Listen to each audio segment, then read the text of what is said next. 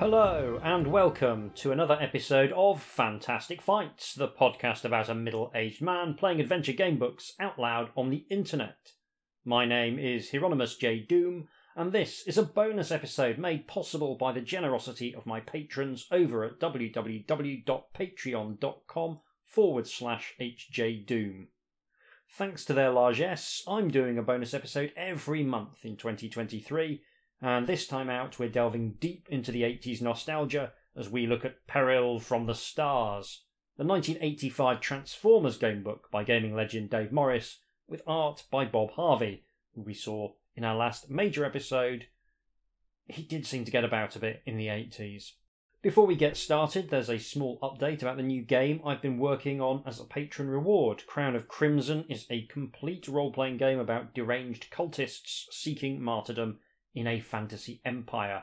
It's intended for 2 players to play over a single session, and I'm happy to report that the core system is now complete, and I'm currently in the process of assembling my incoherent ramblings into a final draft. Players can choose from one of 6 pre-generated cults or create their own and travel the land, doing miracles, creating converts, and getting into sticky situations with the local authorities, before travelling to the Imperial capital for a showdown with the Imperial Court. I'm really pleased with this one. It's a more ambitious game than either of the preceding games I've put out as patron rewards, and it's got a bespoke system I've designed from scratch as well. This will be going out free to all my backers, and I'll provide updates over on Patreon as the project gets further along. Now on with the show. You couldn't be a small boy in England in the 80s without being exposed to Transformers, unless I guess you were brought up as a member of a deranged cult. But Transformers, the clever toys which appeared to be an everyday object or vehicle, but which could be turned into a robot by Ernest Fiddling, were everywhere. Some of them were extremely cool in both modes. I had Mirage, which turned from a great F1 car into a pretty decent robot. But some of them, I'm looking at you Ironside, were an absolute dog's dinner in robot mode. As well as the toys, Transformers was supported by a fairly enjoyable TV show, and both American and British comics, the latter of which was some of the most ambitious storytelling ever seen in a promotional vehicle. In the fullness of time, there was also an animated movie which featured the final performance of Orson Welles and which scarred me for life with the early body count of my favourite characters. These shocking deaths were a rather cynical way of refreshing the range of toys to focus on new characters, but they still rank as some of the most harrowing things I'd ever seen in a kids' movie up to that point. Kind of like Game of Thrones for the under-10s. Now, obviously, Transformers has never gone away, although Hasbro, a corporation built on making children happy, run by people without a single trace of human decency, has tended to focus more and more on the adult collectors market in recent years. Various Transformers TV shows have come and gone, including the well-regarded Beast Wars, and there's been a series of Michael Bay-helmed big-budget Transformers movies. Only seen one of them, and I did not care for it. Michael Bay, despite being one of the most successful directors in Hollywood, has the thwarted energy of a perpetually horny teenage boy who got picked last in PE.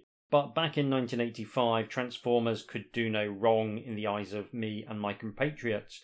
We were thrilled by the idea of these giant robots locked in a vast war which played out on Earth. And I still love the idea of giant robots fighting to this day. I'm always delighted when a film like Pacific Rim or Robot Jox comes along to indulge my taste for mechanised mayhem. Peril from the Stars was the first adventure game book based on the Transformers, and the cover features both Jazz in his robot form and Starscream in his jet fighter form, fighting over what looks like an observatory in the background. I genuinely didn't think I owned any of the Transformers game books, but when I saw the cover of this one, I was hit by a sudden jolt of pure and unadulterated childhood. It was like going back in time. I think the cover art is pretty good, unlike the cartoons, which tended to simplify the robot forms in order to make them easier to render and also to give them functioning joints. The 2 cover stars here are accurate renditions of the actual toys, which is nice. This is a short book, only 68 pages long, so I'll be interested to see how many actual decisions we get to make along the way. Strap in and let's play Peril from the Stars. So we get the introduction, which is only short, so I will read it. This is an adventure story, but it is not like most adventure stories. There's one big difference. You are the main character. What happens in the story depends on your decisions. The fate of the Transformers, whether the valiant Jazz will prevail or whether the evil schemes of Starscream will defeat him, is in your hands. Do not read the pages of this adventure in numerical order as you would an ordinary book. You should start at page 1, of course, but where you go to from there will depend on what you choose to do. Prepare yourself to meet the Transformers. So I always liked Jazz. I mean, he turned into a Porsche 911, what's not to like, and my absolute favourite Transformer, pretty much from day one, has always been Starscream, so very excited to spend time with these characters. In my head, Starscream is a gay icon, and I can't work out whether that's true, or whether I've just decided that's true because I love Starscream. But anyway, your uncle and aunt are astronomers, but not the sort of astronomers who just sit around calculating things. They are much more adventurous than that, and are always travelling to exotic corners of the globe to watch distant nebulae through some of the world's most powerful telescopes. Presently, they are staying at the secluded Los Palmos Observatory, high up in the mountains. You are lucky enough to be able to visit them for a week, and you are looking forward to quite an unusual holiday. My husband was an astronomer for a while, and I will say that he did spend most of his time sitting around calculating things, so shade thrown by Dave Morris there, but shade accurately thrown. Uncle Jack picks you up at the airport and you begin the long drive up into the mountains. Uncle Jack seems to be absorbed with some problem or other, for he is puffing furiously at his pipe, as he often does when he's thinking hard. Ah yes, nicotine very much the thinkiest of the carcinogens. After a while, you stop at a petrol station, and Uncle Jack has just gone inside to pay the attendant, when you see a brilliant flare of red in the sky. Do you want to tell Uncle Jack about the light, or do you want to keep quiet about what you saw? Well, Uncle Jack can go and look at his stars. I'm keeping that sweet flare to myself. Uncle Jack gets back into the car and you drive on up towards the observatory. You watch the breathtaking mountain scenery fly by, but your uncle hardly notices it. Puffing on his pipe, he is miles away. Suddenly, the engine sputters and the car lurches to a halt. Uncle Jack tries the ignition, but it is dead. "What on earth?" he mutters to himself. At that moment, a sleek Porsche pulls up behind you. You and your uncle stand baffled, for there is no one at the wheel. And then we get moved to the literal next page. I have to say that this has got one paragraph per actual page, so there is an awful lot of blank space in this book that's already very, very short. "Are you having trouble?" inquires the Porsche. "I'm Jazz, one of the Autobots. I venture to say that your car has been immobilized by a null field." I genuinely cannot remember what Jazz sounds like, so apologies if I've got it completely wrong and he's actually got a thick Welsh accent. Suddenly, the Porsche's doors and hood unfold as it undergoes an incredible transformation. Within a few moments, it is no longer a car that stands beside you, but a tall robot warrior armed with a powerful laser rifle. Jazz gestures at your uncle's car. "I'm afraid I'm going to have to change to my robot form to keep my circuits shielded from the null field. We'll have to go the rest of the way to the observatory on foot." The three of you set off towards the observatory. As you approach, you see the slim figure of your aunt emerge and come hurrying towards you. "Sue!" your uncle calls out to her. "This is Jazz, and he says he's a friend." Aunt Sue watches Jazz suspiciously, but then she smiles at you and ruffles your hair. "I'm glad to see you're okay. Come on inside now, it'll be getting dark soon." Sure enough, the sun is already dipping below the horizon. You can feel the chill of night in the air. As you enter the observatory, Jazz suggests that you all go up to the dome. He is going to explain his mission to you. So, once again, we have not been allowed to make any choices, any choices at all, so that's a bit disappointing. Well, we made one choice, and the choice led directly to Transformers, which is good, but I feel like the other choice probably also led directly to Transformers, so how much of a choice is it actually letting us make? I suspect not very much. A spiral staircase leads up into the vast dome of the observatory. As you reach the top, the first thing you see is the telescope itself. It is vast, perhaps 15 metres long and surrounded by the computer-operated hydraulic supports that can direct it to any specified point in the heavens. Jazz turns to your uncle. Dr. Richards, can you tell me of any strange incidents to have occurred around here recently? Uncle Jack takes out his pipe. Well, the first thing was when we were observing the Faruqi cluster late last night. There was a brilliant burst of red light in the sky, and the instruments all went haywire for several minutes. A similar phenomenon occurred this morning just as I was about to set off for the airport. And as you know, the ignition on my car failed on the way back here this afternoon. It is as I suspected, says Jazz solemnly. That wasn't very solemn. Nodding his head. All the evidence points to one of the deadliest Decepticons of them all. The name hangs in the air like a death knell. Starscream. With night falling outside the dome, the three of you listen attentively as Jazz tells his story. The Transformers came originally from the planet Cybertron. One group of us, the Autobots, the group to which I belong, are peace-loving and mean no harm to the people of Earth. But the other group, the evil Decepticons, delight only in conquest and destruction. Recently, while studying our ancient records, I discovered a space pod containing many powerful weapons was launched from Cybertron when our planet passed close to your own. This happened many millions of years ago, and the pod must have been drifting in orbit around your sun since then. Obviously, Starscream has also learned of these weapons and hopes to acquire them. Oh, a choice, an actual choice. If you want, you can ask Jazz for more information about Starscream, or you can ask him why he thinks Starscream is interested in the observatory. I think we'll ask him about the observatory. Oh, and there is a picture of Starscream on the facing page of this entry. It's alright. It's pretty solid. I wouldn't say it's remarkable, but it looks like Starscream. And you can't really ask for more than that. Starscream needs a powerful telescope to locate the weapon pod in space, replies your Autobot friend. He could not use the telescopes and computers at Decepticon HQ, because that would alert his fellow Decepticons to his plan. Treacherous Starscream is forever plotting to take over from the mighty Megatron as leader of the evil forces. If the weapon pod falls into his hands, he may well succeed. The thought of that makes you shudder.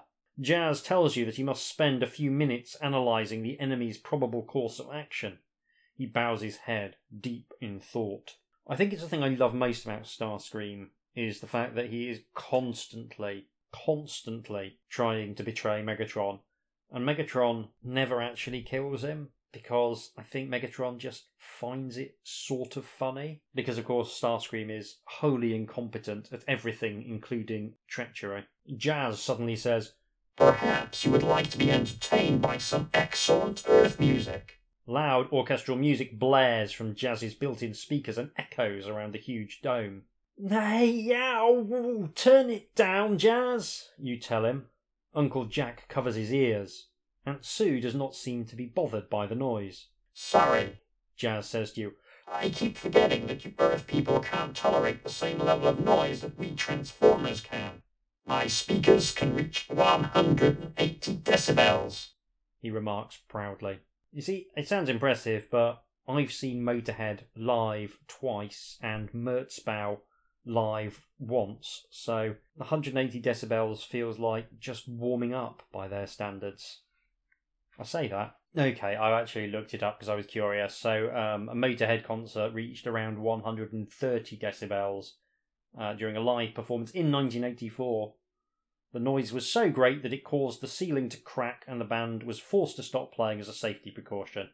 Sounds like a good night out. Suddenly, everyone goes quiet. Jazz stops the music, Straining your ears, you hear the sound of an aeroplane approaching the observatory. That's Starscream, murmurs Jazz, listening to the drone of the aircraft's engines. But why is he coming in at subsonic speed? You think you can hear a second set of engines along with the first. Maybe he's going slower so that a slower Decepticon can keep up, you suggest. Jazz nods slowly. Yes, it all fits. You see, I've noticed that your aunt has been behaving very strangely for an Earth person. You all look round to discover Aunt Sue holding a gun on you. Sue! Exclaims Uncle Jack. She is under the control of Bombshell, another Decepticon, says Jazz. He must have attacked the observatory this afternoon when she was alone in here and implanted one of his cerebral shells into her head. He is beaming radio signals to tell her what to do.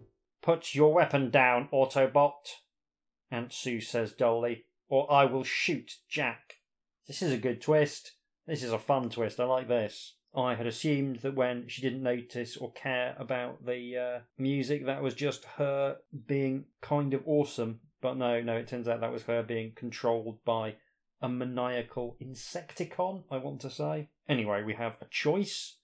Well, it's not really a choice because you need to have the deactivated nullfield device in order to progress. And I do not have that device, so let's find out what happens to those of us who didn't find it. There is a blinding pulse of light from Jazz, and everyone shields their eyes. Taking advantage of your aunt's confusion, Jazz steps forward and seizes her before she can pull the trigger. She struggles, but cannot get free of the Autobot's metallic grasp. When he pushes her hair back, you see Bombshell's implant as a bump under the skin behind her ear. Using a narrow laser beam from his rifle as deftly as a surgeon might use a scalpel, Jazz removes the Cerebro shell and crushes it underfoot. Aunt Sue staggers over to your uncle. Thank goodness I'm rid of that ghastly device. I've been under Bombshell's control for hours. If not for Jazz, I might have killed you all. Outside, the scream of Starscream's jets builds before cutting out. You can now only hear the low hum of Bombshell's engines approaching. Starscream's gone to supersonic speed, realizes Jazz. Everyone, get down! As you throw yourselves to the floor, one side of the dome explodes into fragments of stone and twisted steel. Through the broken gap, you can see the starry night sky. A powerful fighter plane sweeps in and drops towards the floor of the dome, transforming into the forbidding figure of Starscream. A low rumbling in the sky follows him like a thunderclap. Because of his supersonic velocity, he got here before the sound of his jets did. A horrible blue shape hangs in the air above the dome and then starts to descend. It looks like a giant insect. Bombshell prefers to remain in his Insecticon form for now. He knows that it frightens you. There is a picture of Bombshell in his Insecticon form, and it is a timely reminder that, considering the tagline is robots in disguise, Bombshell's disguise is absolutely terrible, because he looks like the unloved love child of a vacuum cleaner and a locust, and he's the size of a family sedan. Hardly inconspicuous. I know he can change size to become a obvious robot of nearer insect size, but he is just an incredibly obvious robot. While Bombshell keeps an eye on the four of you, Starscream marches over to the telescope and starts to swing it across the heavens. As I'm sure you've guessed, Jazz, he says with a note of triumph in his tinny voice, I'm looking for the weapons pod from Cybertron. Aha! There it is, floating close to the asteroid belt. He takes out a small metal sphere. It starts to bleep when he presses a stud on the side. This is a homing beacon which will call the pod down to Earth. It will fall with the destructive power of a meteorite, of course, so Bombshell and I shall watch it from a safe distance. What shall we do with the humans, Master? Says Bombshell in a creepy humming voice. They shall be our slaves. As for Jazz, assume your normal form, Bombshell, and destroy him. Now, asks whether we have the Cerebro shell that was controlling Ant, which we don't. Comforting to note that even in a 65-page book aimed at the under 10s, I still suck. Jazz lifts his photon rifle as Bombshell moves towards him. Bombshell seems uneasy, his step falters. "Will you not assist me, mighty Starscream?" he whines. "Bah!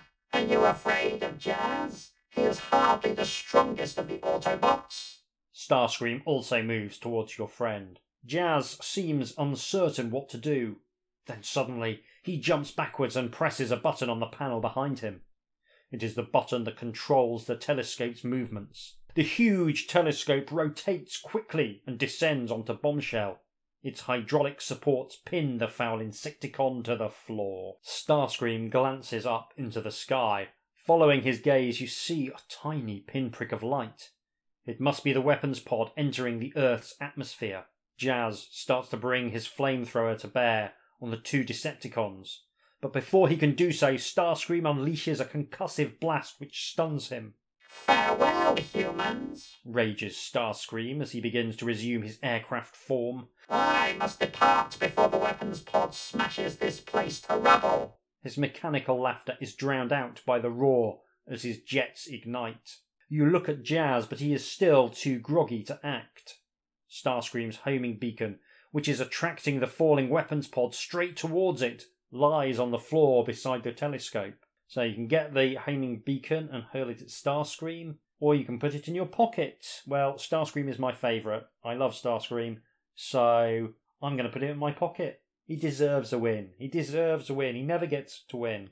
You slip the flashing beacon into your pocket as Starscream roars away from the dome. Bombshell has also recovered now, and he quickly flies after his master. Nice touch that Starscream, true to form, leaves Bombshell to fend for himself. Your uncle and aunt are standing around, dazed with shock as Jazz searches frantically for something among the debris. Do you want to tell Jazz you have the homing beacon? No. Too bad you don't mention that you have the homing beacon, because that is exactly what Jazz is so anxious to find. The descending weapons pod is heading straight towards it. It will hit the ground exactly where you are standing. The impact will destroy the observatory, to say nothing of its human occupants.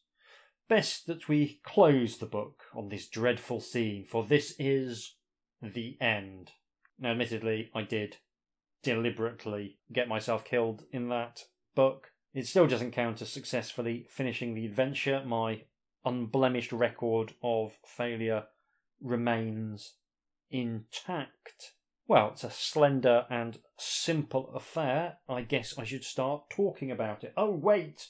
What's this?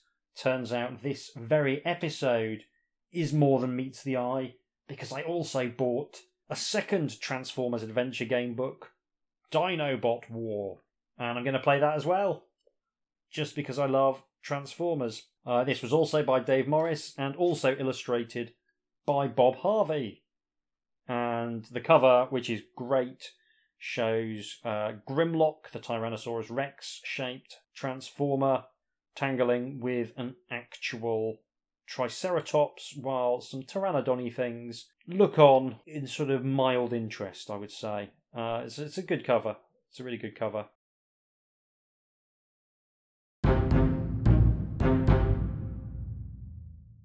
Dinobot War. You are on your first visit to Disneyland in California. In a single morning you have sailed safely past a pirate battle on the Spanish Main, crept nervously through a ghost-infested mansion, taken a trip on an old paddle steamer, and plunged on a breakneck ride through a mountain. Now you are riding on a train that twists and winds its way through Disneyland. You find yourself passing scenes of prehistoric times where animated models of giant reptiles clash gorily. Our unnamed protagonist certainly gets about the globe, doesn't he? Or she. Or they. As you get down from the train, you decide to look for a hot dog stand. Then you notice some kind of disturbance up ahead. Security guards and police are moving people away from a barrier. Beyond the barrier, you can see signs advertising a new attraction now under construction. You wonder why the crowds are being moved away, and you decide to investigate.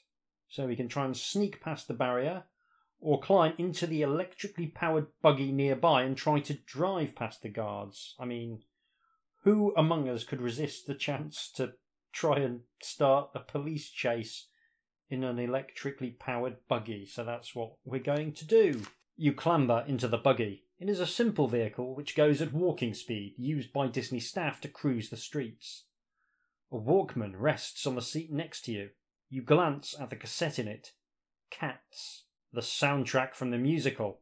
Clearly there is evil work afoot if some unknown menace is leaving Andrew Lloyd Webber musicals in the possession of innocent bystanders. Like, Cats really is terrible. I like a musical, I do, but Cats is awful. It was awful before the nightmarish film, which I have seen, and was a genuine travesty. But yeah, Cats, terrible, terrible musical. Looking across the controls of the buggy, you find them simple enough. You press a button and the motor purrs quietly. Do you wish to leave the Walkman here, or do you want to keep the Walkman with you as you drive past the barrier? That's an interesting decision. Few articles more cursed than a Walkman with a cassette of Cats in it, so I think I will leave the Walkman here. Hey, kid! You jump up as the guard's loud voice blares in your ear. You try to dash for it, but he grabs your arm. This area's off limits, he tells you. You can't go past this point. You are determined to get a sneak preview of the new attraction and to find out what's so mysterious that they have to put up a barrier. Or, as it's actually written, that they have to put up barrier. What will you tell the guard? That you are a messenger? Or that your father is a Disney executive and is supervising the new attraction? So the nepotism angle is the one I'm going to go for. He looks doubtful, but finally he says, "Can't do any harm to check." Takes a radio from his belt. Your heart sinks. It will not take him long to find out that you are lying. You will probably be thrown out of Disneyland. Have you lived if you've not been thrown out of Disneyland? I mean, there's a life goal. Just as he is speaking into the radio, however, an elderly woman comes striding over to the barrier. "What is this, young man?" she demands as she waves her umbrella in the guard's face. "You're a bit big to be picking on children, aren't you?" While the confused guard tries to explain to her, you slip away and head towards the new attraction, the Wizard's Cave. There is a picture of the woman remonstrating with the guard, and I don't know quite how this has been accomplished, but considering this is Disneyland, Bob Harvey somehow rendered the scene in a way that makes both participants just look unbelievably English somehow. She's wearing a sort of knee-length, I guess, tweedy skirt and what seems to be a similar kind of jacket. Yeah, there's just a genuinely very English vibe to the illustration. Still, we're in, and that's the main thing. You decide to take a look at the Wizard's Cave. You enter a tunnel strung with spotlights. Sturdy wooden posts hold up the roof and walls. The Wizard's Cave is due to open in only a few weeks, and yet there is no sign of the bustling activity you would expect. Why has the work stopped? You hear voices ahead and tiptoe towards them. Are a bunch of Disney executives doing some kind of satanic ritual of the kind that I am absolutely certain goes on all the time in Disneyland? Reaching the end of the tunnel, you look out across a floodlit chamber. A few workmen and security guards are standing by, while 5 men in suits talk intently. Wow, it is Disney executives. Your gaze travels around the chamber. You can see plans and chalked guidelines for the layout of the Wizard's Cave, but it seems that work has stopped. The 5 suited men are obviously in charge here. One of them, a thin man wearing thick spectacles, is holding a curious device that looks like a very heavy rifle. He is talking to the others about it, and if you strain your ears, you can just about catch what they're saying. So we have a choice, or this is more choices than we've had in the entirety, I think, of the previous book. So we can listen to what they're saying, or creep past them to investigate the rest of the chamber. Heavily armed Disney executives. What could they be talking about? Let's listen in. They are discussing the strange rifle, and you hear one of them refer to it as a stasis gun.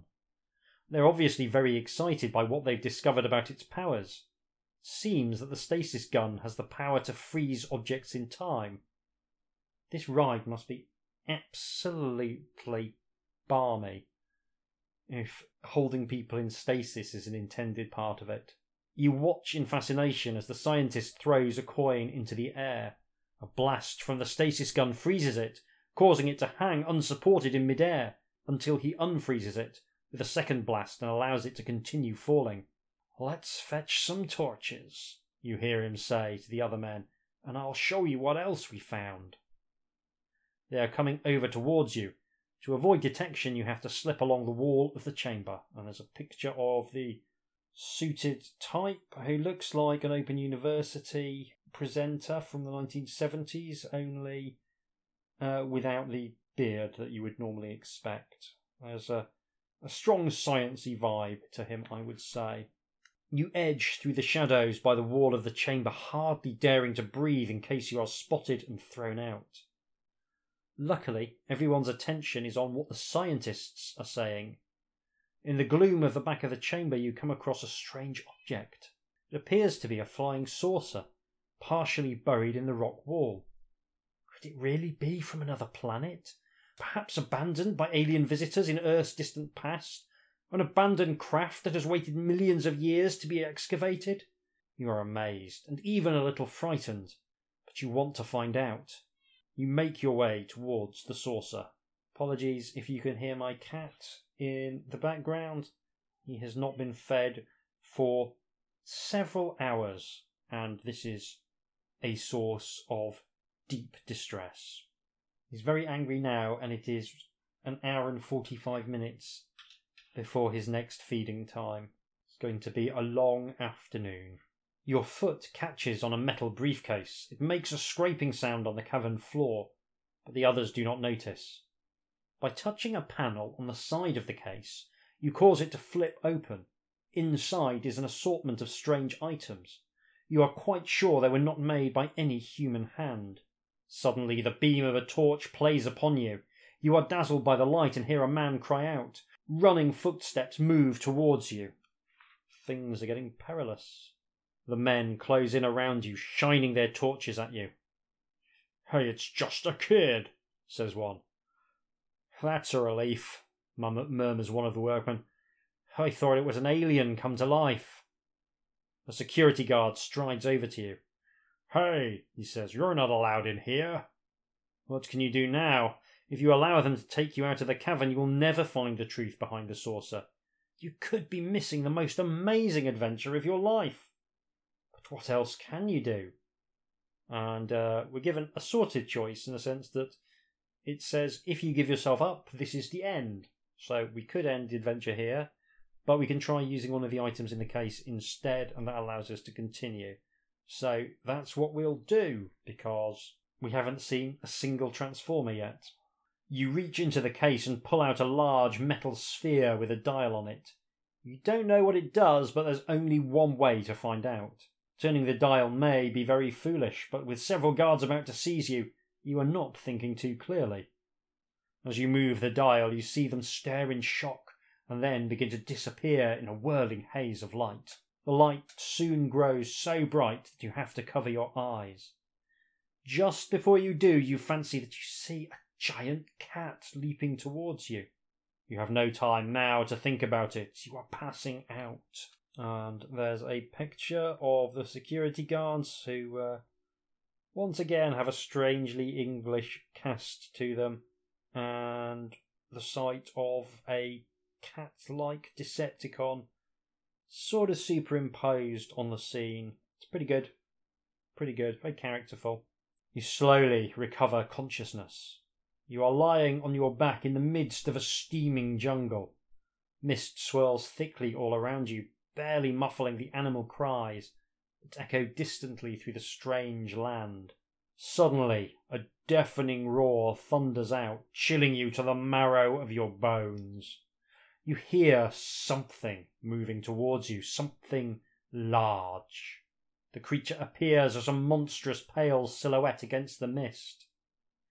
Do you want to run away, or do you want to see what's coming? I'm going to see what's coming. A towering saurian shape lumbers into view. It is unmistakably a Tyrannosaurus, but a mechanical one. It is much more sophisticated than the animated dinosaur models you saw in Disneyland. This one moves like a living creature. You feel a tingle of dread as it peers at the bush you are crouching behind. What have we here? It says abruptly. Puny human. You can hardly believe this. It talks. It seems to have spotted you. Terrified, you run blindly into the undergrowth.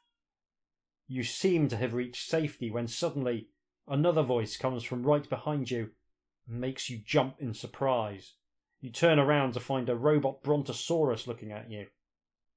So there's a picture of Grimlock for It Is He, and it's pretty good. It very much looks like the toy. Bob Harvey, decent hand at drawing the old robots. The robot brontosaurus watches you with intelligent eyes and you relax a little. Aha, a human youngster, it says. You are not surprised that it can talk. After all, if you can accept the idea of a huge, intelligent robot dinosaur, why shouldn't it be able to talk? What are you doing here? Asks the robot. If you say you're running away from a monster, that's one option. Or you can say you don't know. Well, I'm not really running away from a monster. I'm running away from another robot, so I think I might just say I don't know. The mighty robot dips his head down. I'm supposed to be meeting my fellow Dinobots near here, he tells you. Before you can answer, a gleaming saurian shape comes crashing through the undergrowth. Nervously, you edge around behind the brontosaurus. At least he seems friendly, and the newcomer is a robot Tyrannosaurus and looks very fierce indeed. The two robots obviously recognise one another, and it seems that the Tyrannosaurus, whose name is Grimlock, is in charge. He barely notices you and then stalks off into the swirling fog. Sludge, he calls back to the other gruffly. Follow me. Bring the human if you wish. Sludge starts to reply, but Grimlock is too far off. We'd better hurry, he says to you. He won't be pleased if I get myself lost. In the comics and in the TV show, the Dinobots have a very unique way of speaking. It's all very kind of caveman-y. It's always like, me, Grimlock, no like, which is sort of fun because it sort of plays on the idea that dinosaurs were, with the best will in the world, not the sharpest tools in the box, which was the prevailing opinion at the time that the Transformers were being created. Here, though, they just seem to be kind of normal, which is a shame. But we get another choice. This is already much more interactive than the last one, so we will go with the Dinobots, I think. With you straddling his armoured shoulders, Sludge lumbers off after his leader. Grimlock takes little notice of either of you. He holds a small device in his hands and sweeps it around as he walks. I'm picking up a reading, says Grimlock after a while.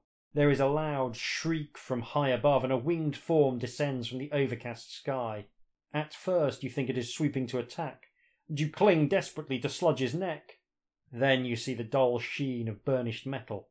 It is another robot, a pterodactyl this time. Swoop, calls out Grimlock to the newcomer as he glides towards you. Have you found the others yet? Of course I have, jeers Swoop. I can see much further from up here than you can on the ground. Slag is spoiling for a battle as usual, but Snarl is weak from the lack of sunlight. Swoop wheels and flaps away across the treetops. He makes no allowance for the fact that you cannot move so quickly on the ground, and Grimlock and Sludge have to break into a lumbering run to keep up with him. He leads you to a clearing to where two more robots await you. The Dinobots are assembled, snarls Grimlock. Let the Decepticons beware. I feel as though this book is revealing that Dave Morris was not an expert on Transformers lore and was kind of just making stuff up, which fair enough. I can't imagine he was paid a great deal for this as work for hire. There is a picture of Slag, I want to say, is the Triceratops robot, and it's Slag sort of glaring at Grimlock. Again, pretty good. Bob Harvey knows how to do a robot. Grimlock surveys his troops. Now it is time to resume our Autobot forms, he tells them. In the past hour, you have seen more astounding sights than in the whole rest of your life. But what happens now is the most staggering thing of all. In a series of clicks and whirs, the bodies of the Dinobots begin to change. The mighty metallic flanks open and swing back, rearranging their outward appearance, until 5 sword-wielding robot warriors stand in a circle around you. Always one of the more pointless things, in some ways, that the Dinobots could transform. And indeed, they very infrequently seemed to transform in the cartoon. They mostly just stuck to being giant robot dinosaurs, because the appeal of a Dinobot is not that it's a robot that can turn into something else, it's simply that it's a giant robot dinosaur.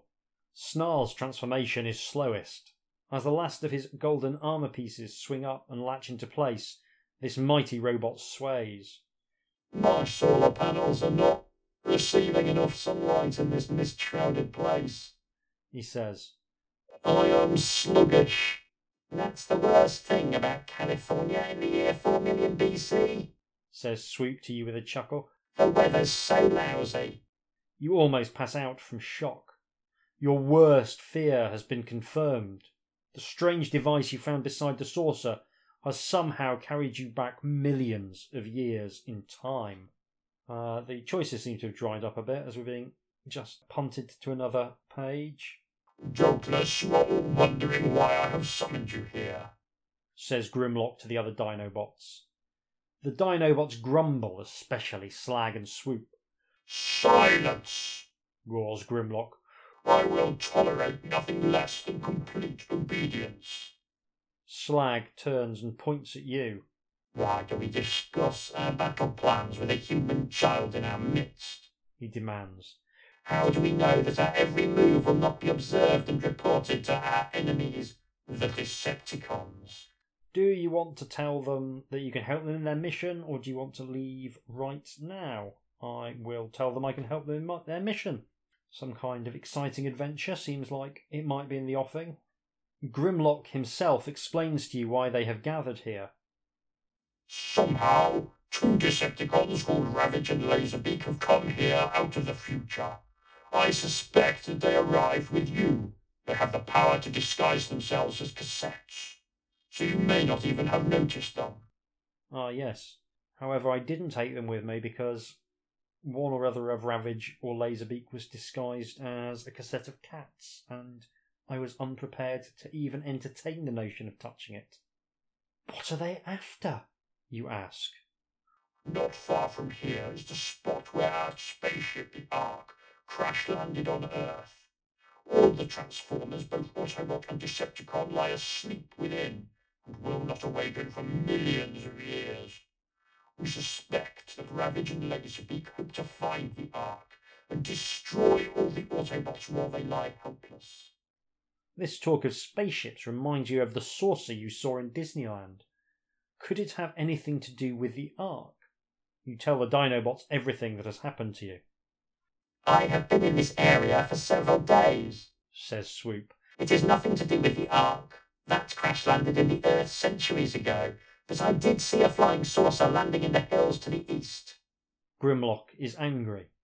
Why didn't you report this earlier? As I said, it had nothing to do with the Ark, Swoop replies. Still, we must investigate. Wherever this saucer comes from, its owners have the power to travel in time. It was their device, unearthed after millions of years, that brought our young friend here. Come. Rapidly transforming to their saurian forms, the Dinobots hurry after their leader. Again, is there any particular point in transforming into dinosaurs from giant robots in this situation? Maybe if you spend too long in one form instead of the other, you just start to get really itchy and uncomfortable, and you have to kind of transform just to sort of stretch your limbs out a bit. After an hour or so, you begin to reach higher ground. The ground is drier and sunlight pierces through the mist. Snarl grows stronger as his solar panels draw energy from the light. Suddenly, a real dinosaur, a Triceratops, stomps from the undergrowth right in front of you. You give a yelp and scramble back towards the Dinobots. "Hey, a Triceratops," says Sludge. "It's a dead ringer for you, Slag." I cannot now remember what voice I'm doing for any of these beyond Grimlock. I know one of them's from Yorkshire. Is it Slag is from Yorkshire? The Slag can be from Yorkshire. "Dead is what it'll be, all right," replies Slag. A sheet of white-hot flame shoots from his mouth. You expect to hear the Triceratops roar in pain as it is engulfed, but the flame doesn't seem to bother it. "Real dinosaurs became extinct millions of years ago," calls out Swoop. Chortling, he flies through the Triceratops as though it weren't there. You notice a cine projector hidden in the bushes. As you pass in front of it, the Triceratops disappears. "It's just a hologram, an illusion," grunts Snarl. "Someone's trying to scare off unwelcome visitors." He walks right through the holographic image. You reach out and turn the projector off. "See?" calls out Swoop from above. "The flying saucer came down in that cave there." You survey the cave entrance. It is too low for the huge Dinobots to enter. If you go in, you must go in alone. It's a choice of entering or not. So, obviously we go in. "Very brave," says Grimlock approvingly. Even Slag nods in respect. You slip into the shadows inside the cave and find a shelf of rock, which you crawl along. Looking back, you see the Dinobots clustered around the cave entrance. Sludge waves to you. You soon reach the end of the rock shelf. You find yourself looking out over a large underground cavern. The saucer which you saw in Disneyland rests on the floor of the cavern. When you saw it before, or was that later, it was coated with centuries of dust, but here it sparkles like new. In front of the saucer, two thin aliens are setting up some kind of scientific equipment.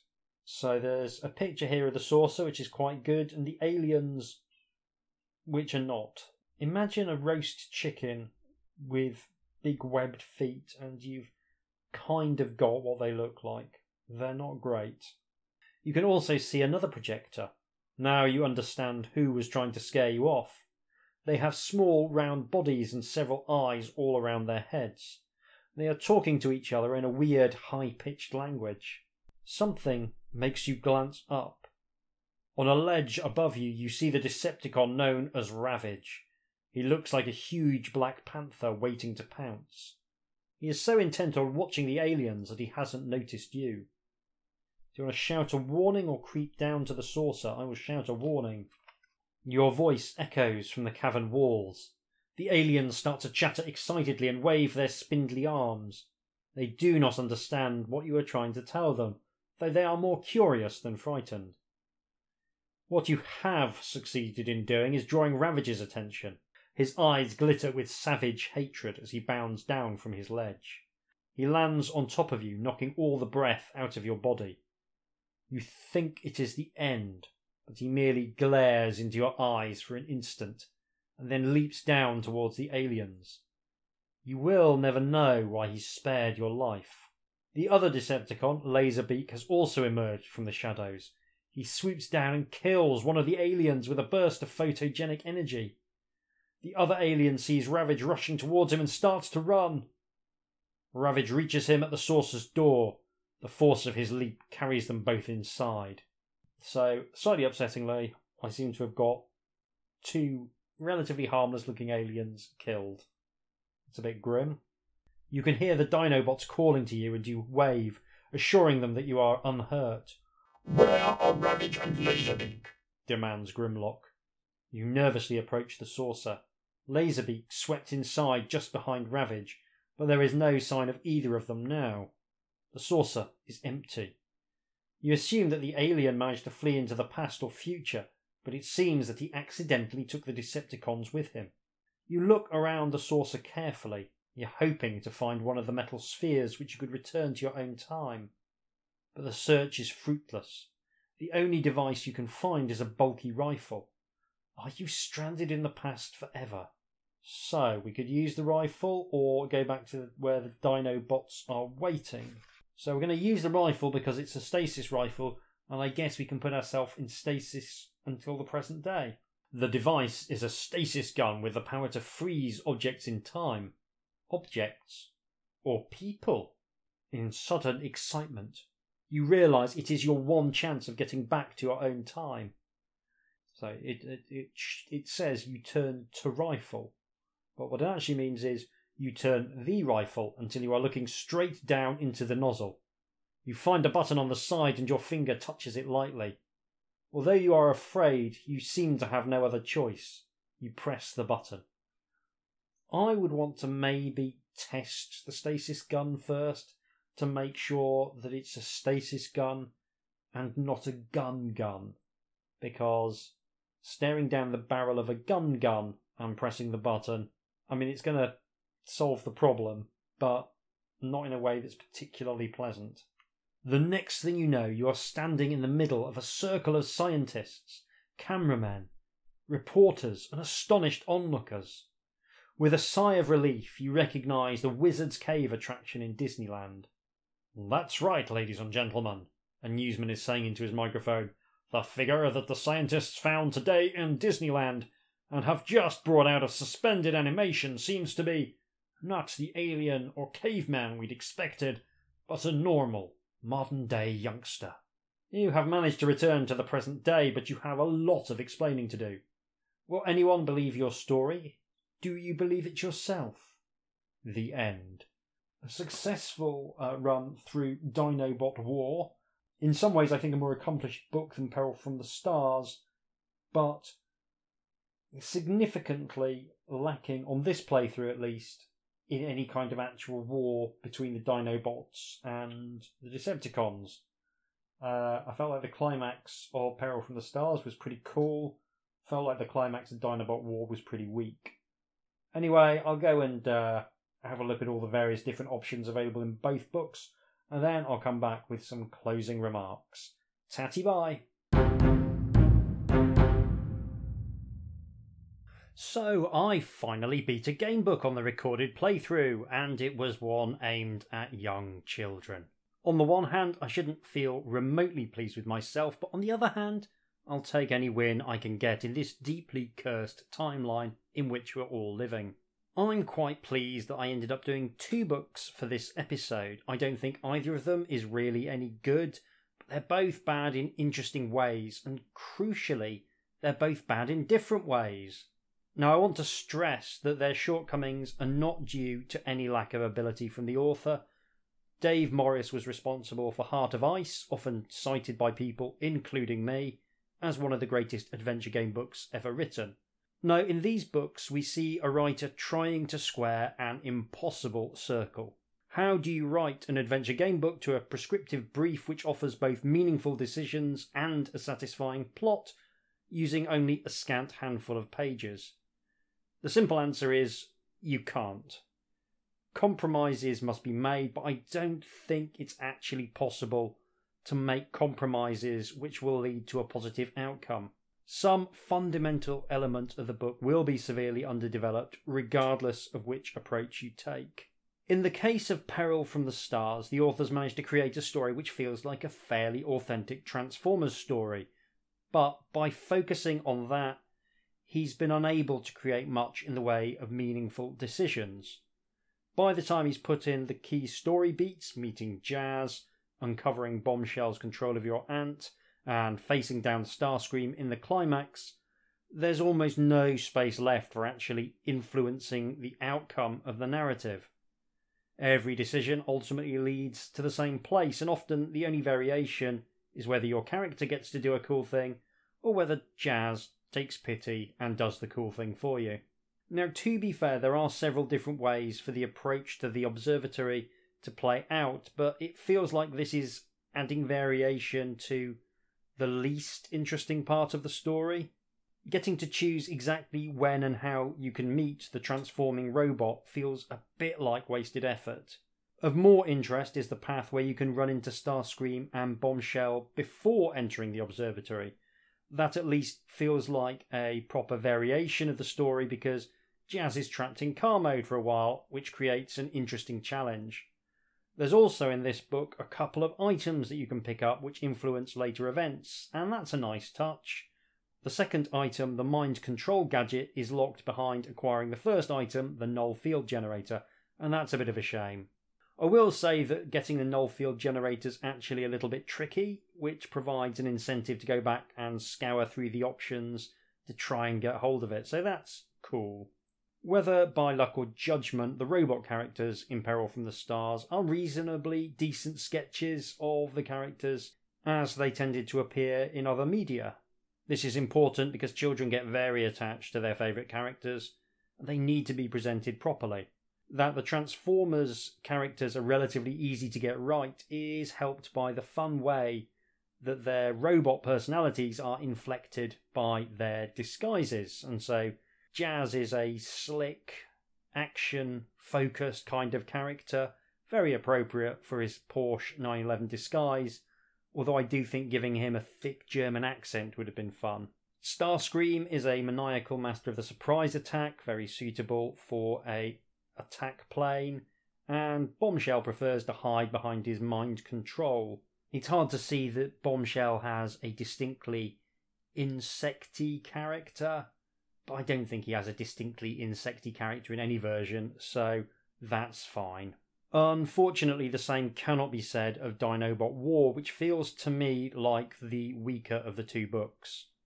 Peril from the Stars lacks for interactivity, but the story beats are perfectly serviceable. You get to watch giant robots fight, and you get to do a few cool things around the edges to make you feel like more than just a spectator. The setting and the narrative thrust is tight and lean. It's not going to win any awards, but given how few sections were available, I genuinely don't think you could do much better while still delivering on the brief. Dinobot War leans more towards decision making, but that comes at the cost of the narrative.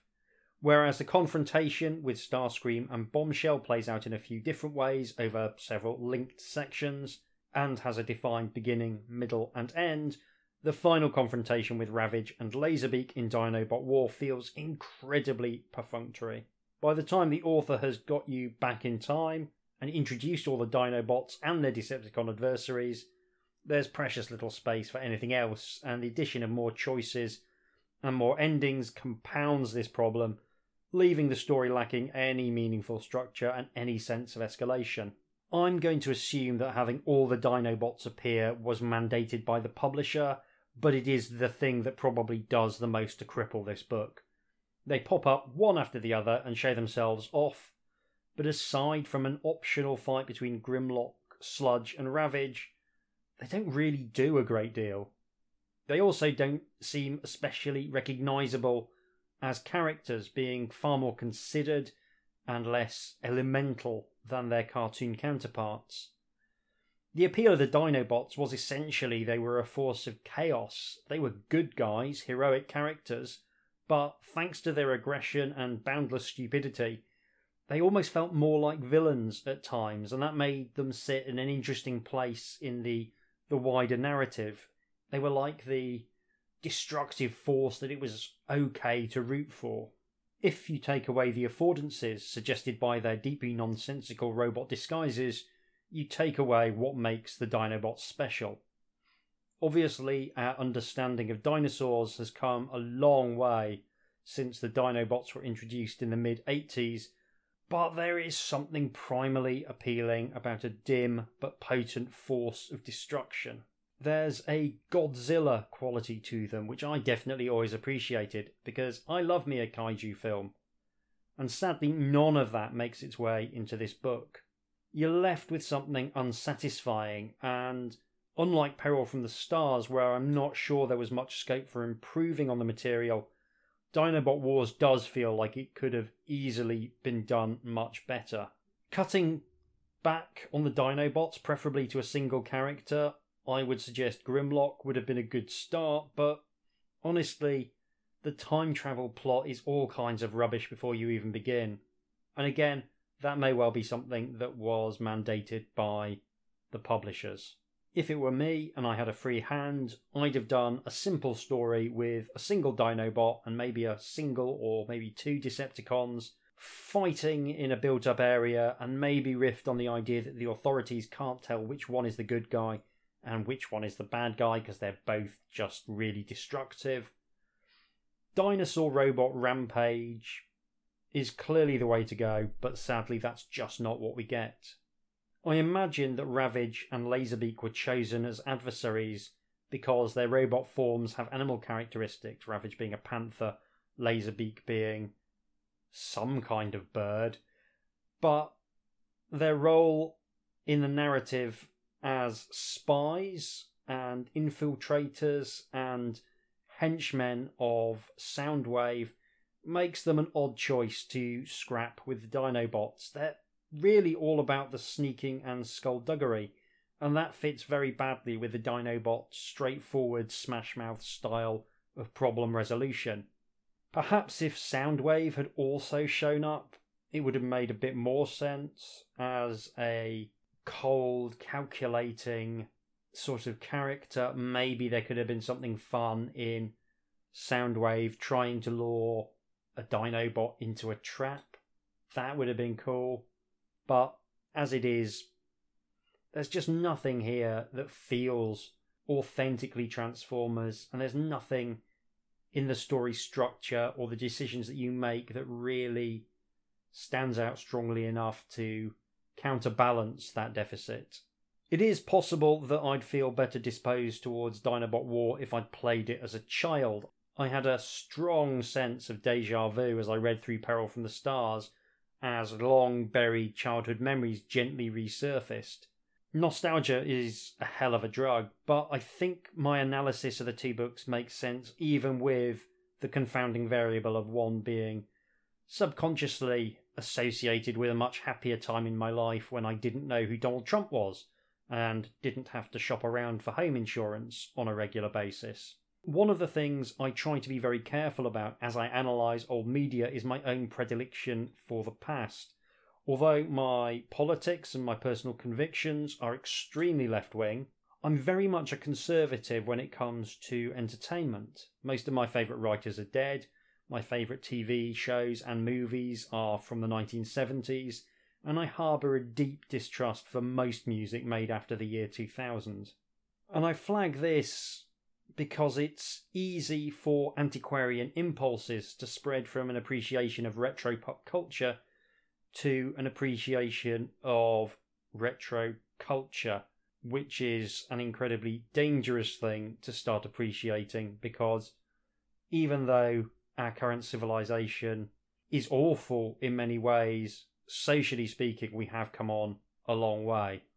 So I think it's actually positive to look back on these two books based on a thing I loved when I was 9 and think, yeah, this is a bit rubbish, basically. There's a difficult design challenge presented by the setup of these books which does merit inspection. Is it possible to make a game book this short that actually satisfies all the competing demands of the format? Looking back over the history of this podcast, we can see a number of different books tangling with this question. There was the competition book, Steel Eye. There was the Nightmare book, also by Dave Morris. There's the Doctor Who book by Jonathan Green. And there was the He-Man book. And of these, only the He-Man book really managed to deliver an experience that captured both the feel of the source material and also deliver a satisfying play experience. I think the Doctor Who book did a decent job of feeling like it took place in the Doctor Who universe, but suffered from basically the same problems as these lightweight efforts. The Nightmare book was fairly good, if simple, but played very fast and loose with the source material, because adapting the actual source material would have been a terrible idea.